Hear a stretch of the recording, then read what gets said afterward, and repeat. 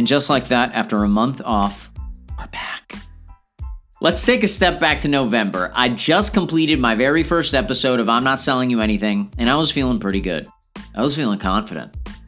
So good, in fact, that I sent a DM and a prayer to one of the most accomplished podcasters in the sales game, asking him if he would consider joining me on the show. Imagine my surprise when he showed up.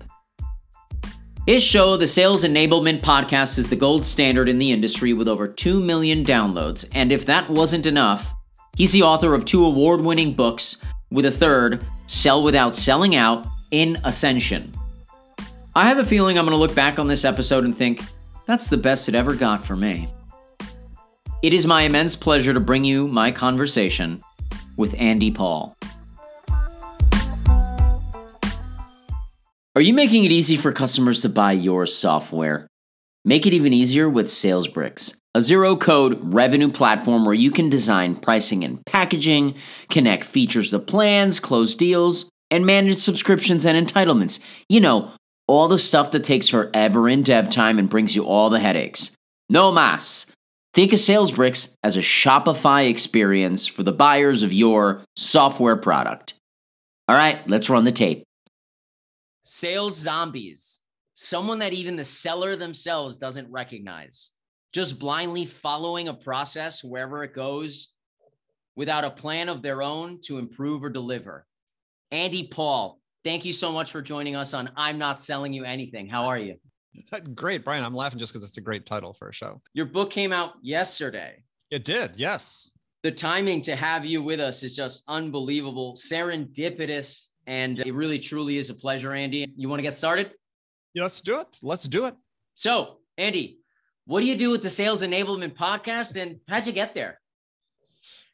I started the podcast in 2015, and I just sort of out of the, we sort of consistently been putting out, I hope, great content and building a big audience for it. And then I sort of in 2019, toward the tail end of 2019, got approached by this company then called Ring DNA. Okay. The CEO, Howard Brown, somebody I'd known for a number of years, and he had always enjoyed my content, and I had him on the show a couple of times, and yeah, sort of approached me with this crazy idea of buying my podcast. So yeah, Ring DNA acquired the podcast, which is in part, I think, just to provide some thought leadership for them and their company. They're a fast growing startup company in a very competitive space, and as a way to help differentiate them. And yeah, so here we are 2 years later. Yeah, episode 1035 or something today. Yeah. Just for comparison, Andy, you are my 13th episode. And that's a good luck one. Yeah. Well, hey, you got to start somewhere. So first of all, just, take comfort knowing that you're beating the average. As of a couple of years ago, I remember going to a big podcast conference, and they said that the average number of episodes a podcast host produces before they quit is 7. Really? Oh, you've doubled the average. Look at that. We've doubled the averages here. We're beating the odds. That's fantastic. But before I got on, and I don't get too nervous. I was nervous before my first one, and I got nervous just before getting on with you. I texted my CEO, John, who speaks very highly of you. He also bought the book, sent me a picture earlier. Yes, and he sent me a just, you've come a long way. You only started this a while ago. Really proud of what you've done. Every guest has enjoyed their time with you, and Andy's is going to be no different. So that's what we're going to do. I think we're on a good start. Great. So that's how you got on the Sales Enablement Podcast. Now, just popping over, I want to know a little bit more about just the particular book, right? Sell Without Selling Out. Right. I want you to put yourself in your reader's shoes. What will reading Sell Without Selling Out help them achieve more of? More time prospecting, overall fulfillment of jobs? Many things. Well, I think one of those is just as you talked about. It's more fulfillment from the job, right? So if you're selling in a way that's aligned with who you are as a human in terms of your character and your values and your unique human strengths, then yeah, I think that it's not a guarantee of success, but it does help put you on a better track towards success and toward enjoying this job. Because the survey that came out tail end of last year, or maybe near the tail end of last year from Uncrushed and some other organizations that I don't know about the mental well-being of salespeople. It was pretty scary stuff that such a large fraction of sellers felt depressed or anxious, and it doesn't need to be that way. It doesn't need to, yeah. I mean, it's not a cure for people who have depression, I'm saying, but it's for job-related stress and anxiety. Yeah, it's if you're in sales, it's tough job. I mean, hasn't gotten any easier over the years. I mean, there's lots of people like to say, oh, it was harder before than it is now. And so sales is just hard. It's different. It's not that it's harder. It's different. The problems that were around before may not be around now, but the problems that are around now might not have been around before. Right. But in the sense, they're largely the same, right? Is in a B2B world, what are you trying to do? You're trying to help buyers make a change for the better. That's what they want. They want to make a change for the better. That's fundamentally what they're investing in.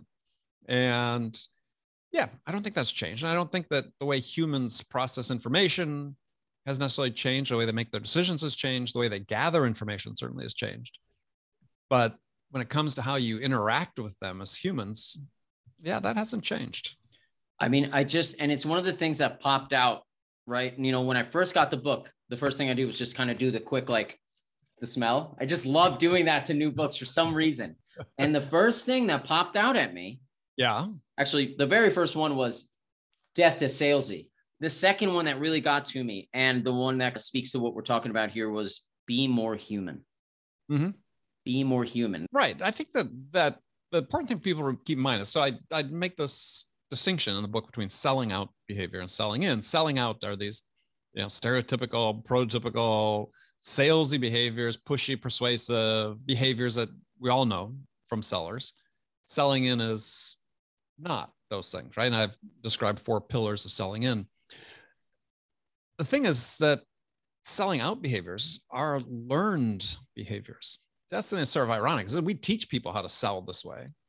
Whereas what I talk about selling in, based on these 4 pillars, which are connection, curiosity, understanding, generosity, those are innate human behaviors.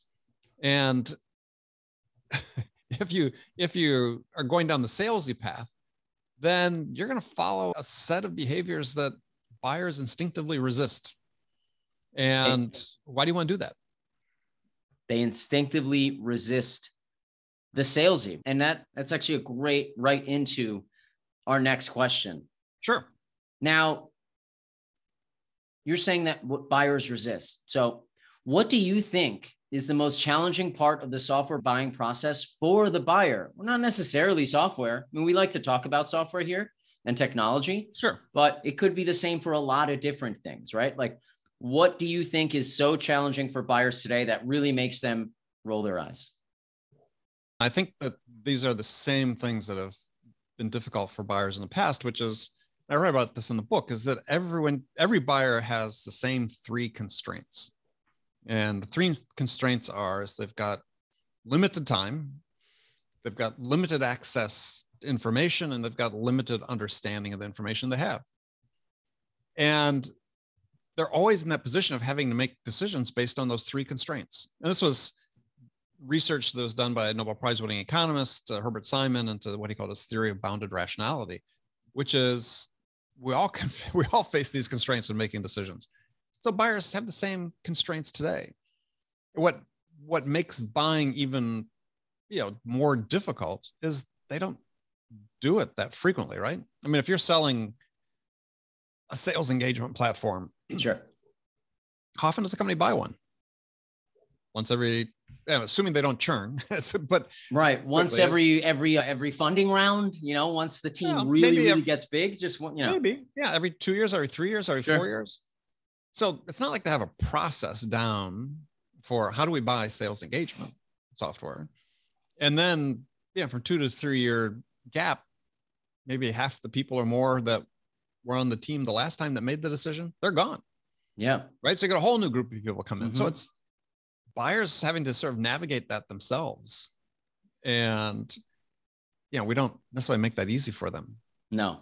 Now, the not making it easy for them, I just start to think of sales leaders. So you say sell more like a human.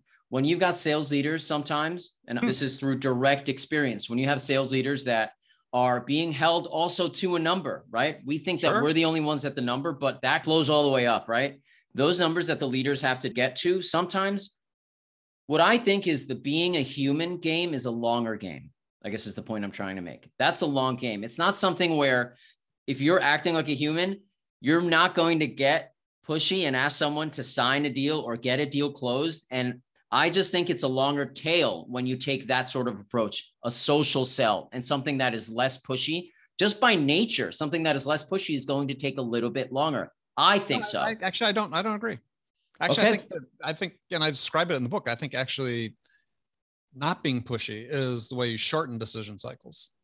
So I think there's this myth that exists out there that, that buyers are slow, right? You've got to bring a group of people together, typically to be on a buying committee.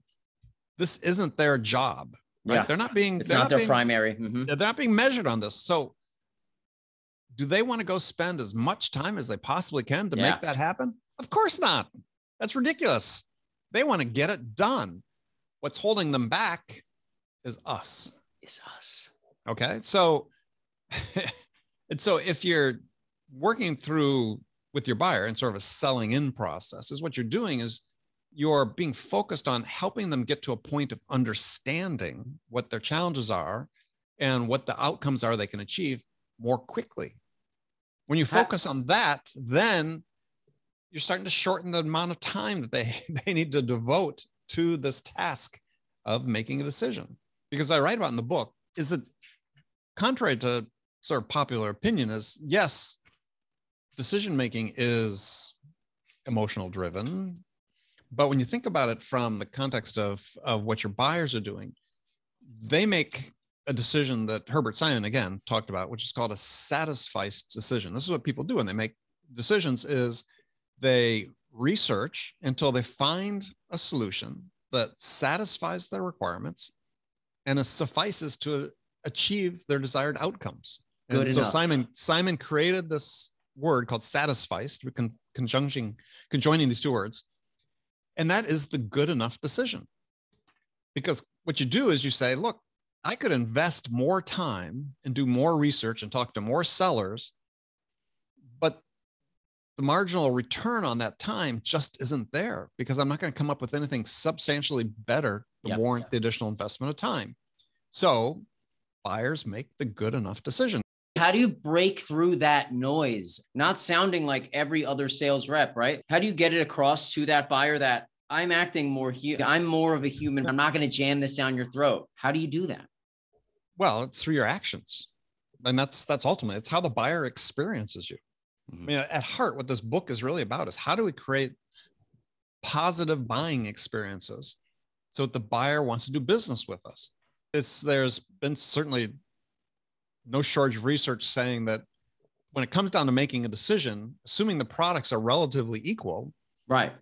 What's the point of differentiation? Well, it's the buyer's experience with you in their buying process, with you as an individual and you as a sales team. Let's say if there are multiple people from your team on a deal, that's what they make their decision on. So that can be the tipping point. Yeah. So you want to then focus and say, look, how can I be intentional? This is really the key word, right? Acting with intent every time I interact with a buyer to be able to help them make progress toward making a decision. So, Andy, these days when software is so commoditized, where certain products they kind of do the same exact thing. They're just papered over a little bit differently, right? So this book comes around in a time where it's a perfect time for something like this, for that type of differentiation, just because everyone has very similar products. They're a Venn diagram. They overlap in many, many ways.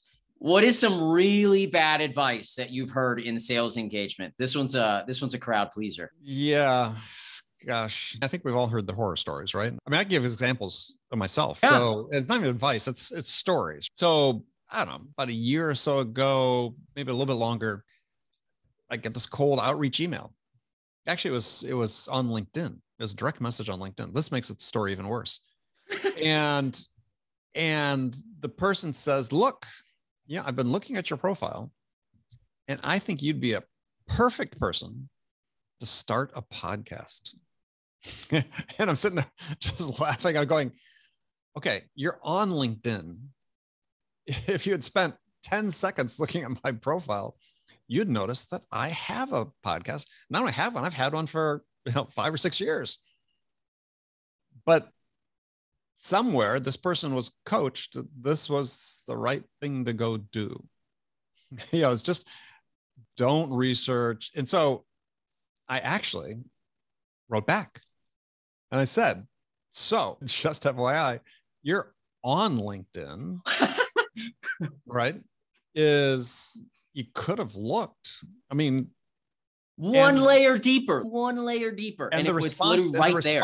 And the response was, unsurprisingly, the response was, well, we don't have time for that. Oh, come on.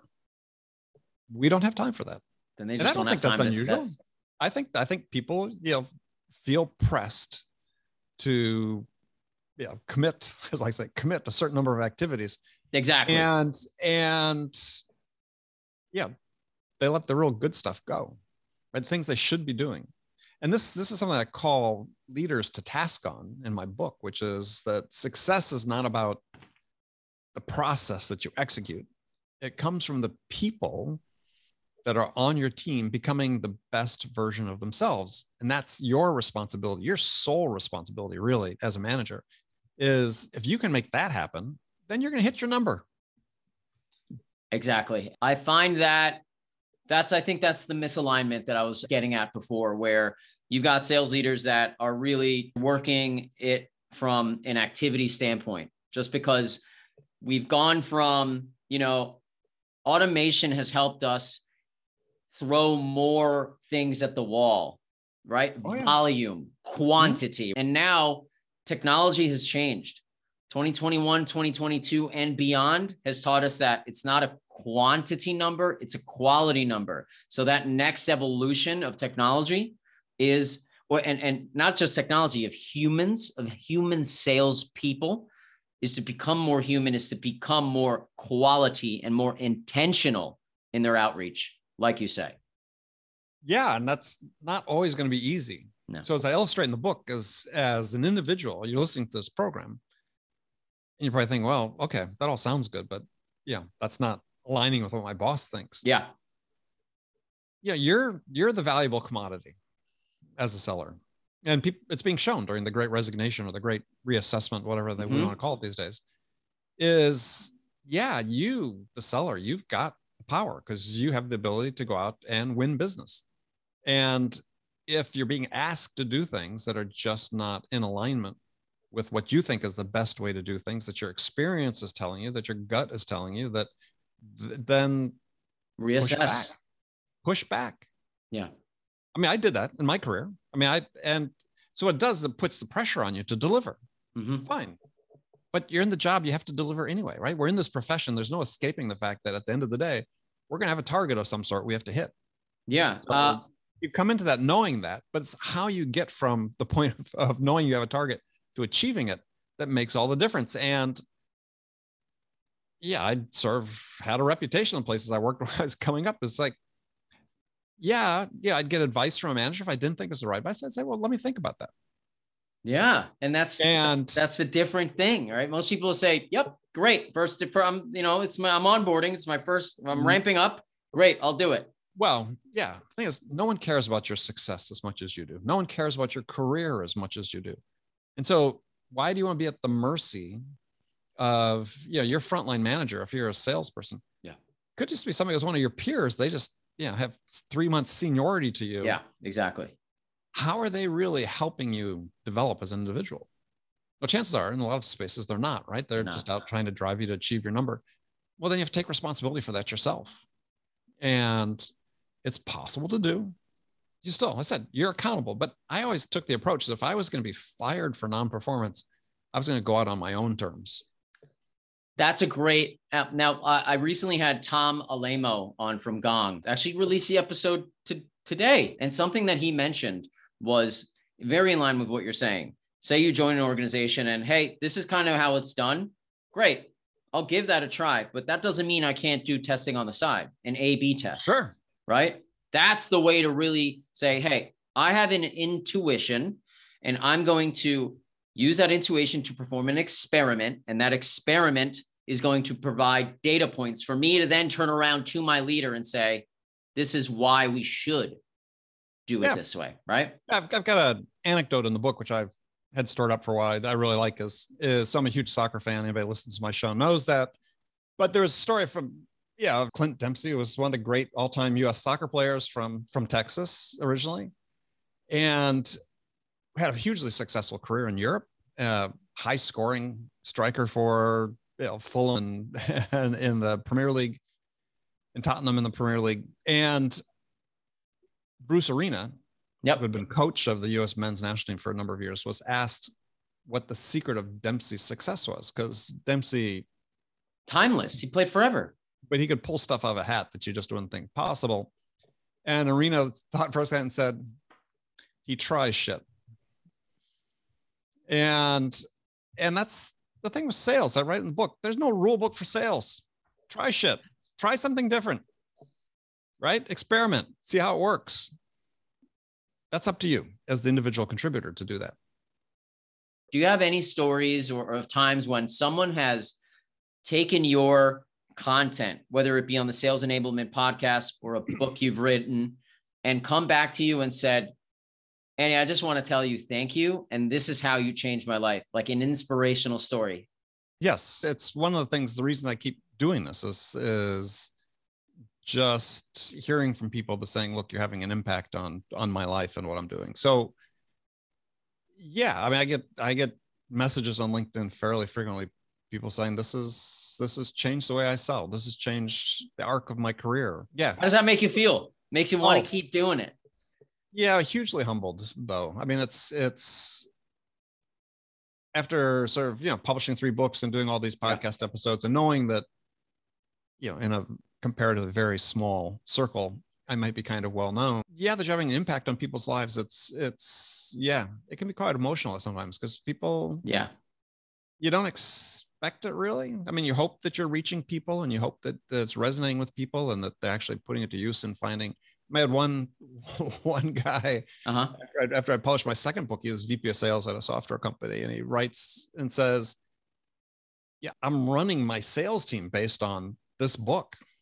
And I'm like, hey, okay, wow. How's that going for you?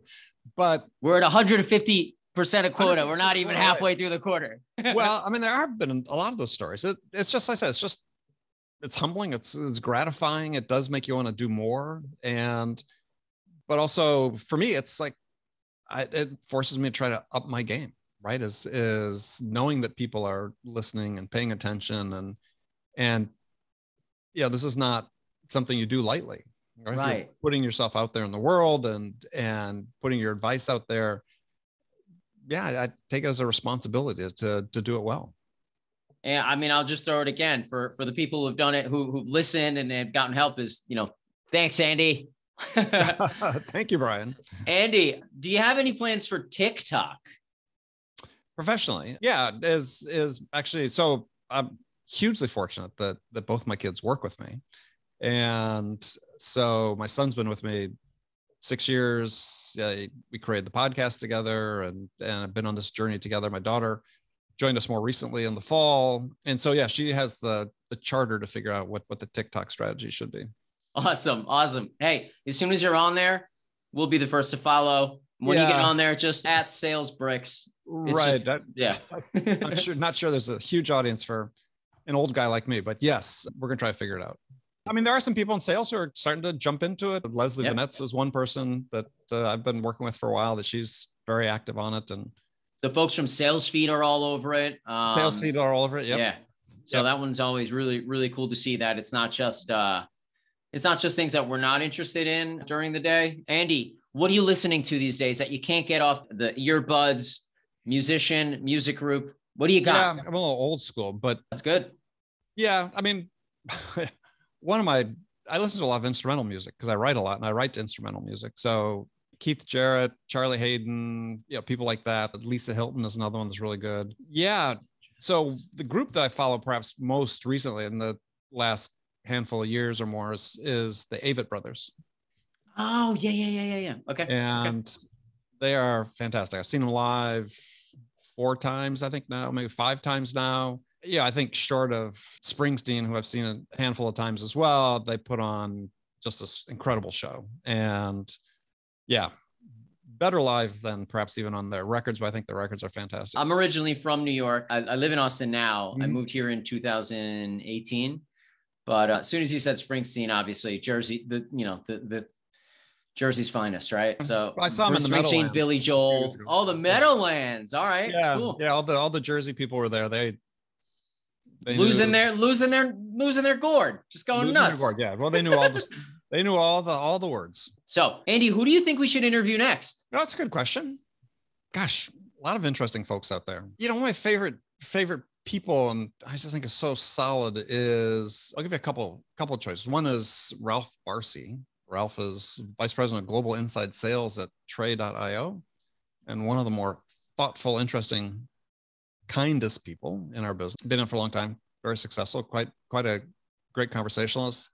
And then I'd say Howard Brown, who's founder and CEO of Revenue.io. Howard's very unusual background because he's a clinical psychologist by training, but turned into a serial entrepreneur and has very interesting take on sales and selling and the psychology of selling and humans and people and how they do things. I think it can only help if you've got some type of psychology education. He was a practicing therapist for a long time before he started his first company. So that's a unique perspective. So there you go. 2 recommendations. Those are 2 really good recommendations. Thank you so much, Andy.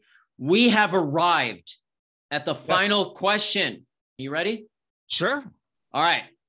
Andy, if you could have a gigantic billboard with anything on it, what would it say and why? That's a great question. Gosh, I probably should have prepared for that one. Yeah, I mean, I think messages of gratitude for me is important because we don't go through this world alone. Yeah, we don't achieve, especially in sales, we recognize the individuals, but the individuals don't achieve anything on their own. We all achieve everything as part of an entity, part of a corporation, part of a team. And I don't think we recognize the other people often enough. Yeah, I've written about this several times. Is at one of my jobs early in my career, the VP of the company took me around to all the back offices, the accounting and engineering and manufacturing and all these different departments, basically what the message is that these people all depend on you to come to work every day and do your best. And if you do that, they'll help you win business. And you just have to realize that there's a lot to be grateful for and recognize other people for what they do and say thanks. So Andy's billboard would be thanks. Andy, this has been a lot of fun. We did it. It's been fun. Thank you. How do you think we did, man, for episode number 13? I think for episode 13, you did very well. Thank you so much. I can't wait to finish reading the book. I did some skimming. I did tag it up a little bit. We got a quote at the top of the episode here from it. But by the time we drop this, maybe in a couple of weeks, we're going to have a lot of stuff to fill in the show notes, man. Read the book. Leave a review on Amazon for us. Anybody that's reading the book, please. Amazon reviews. That's how we get the word out to other people. All right. Anything else you want to let us know about the book? Come visit me on LinkedIn. You follow me, connect with me on LinkedIn. I post there quite a bit, or come to andypaul.com. We've got a little bit quick assessment you can take to sort of determine how salesy you are. It's fun. It's not meant to be hugely serious, but it'll give you a quick indication. I'm going to pop on there right after I hit stop record. Andy, thank you so much, man. Brian, thanks a lot.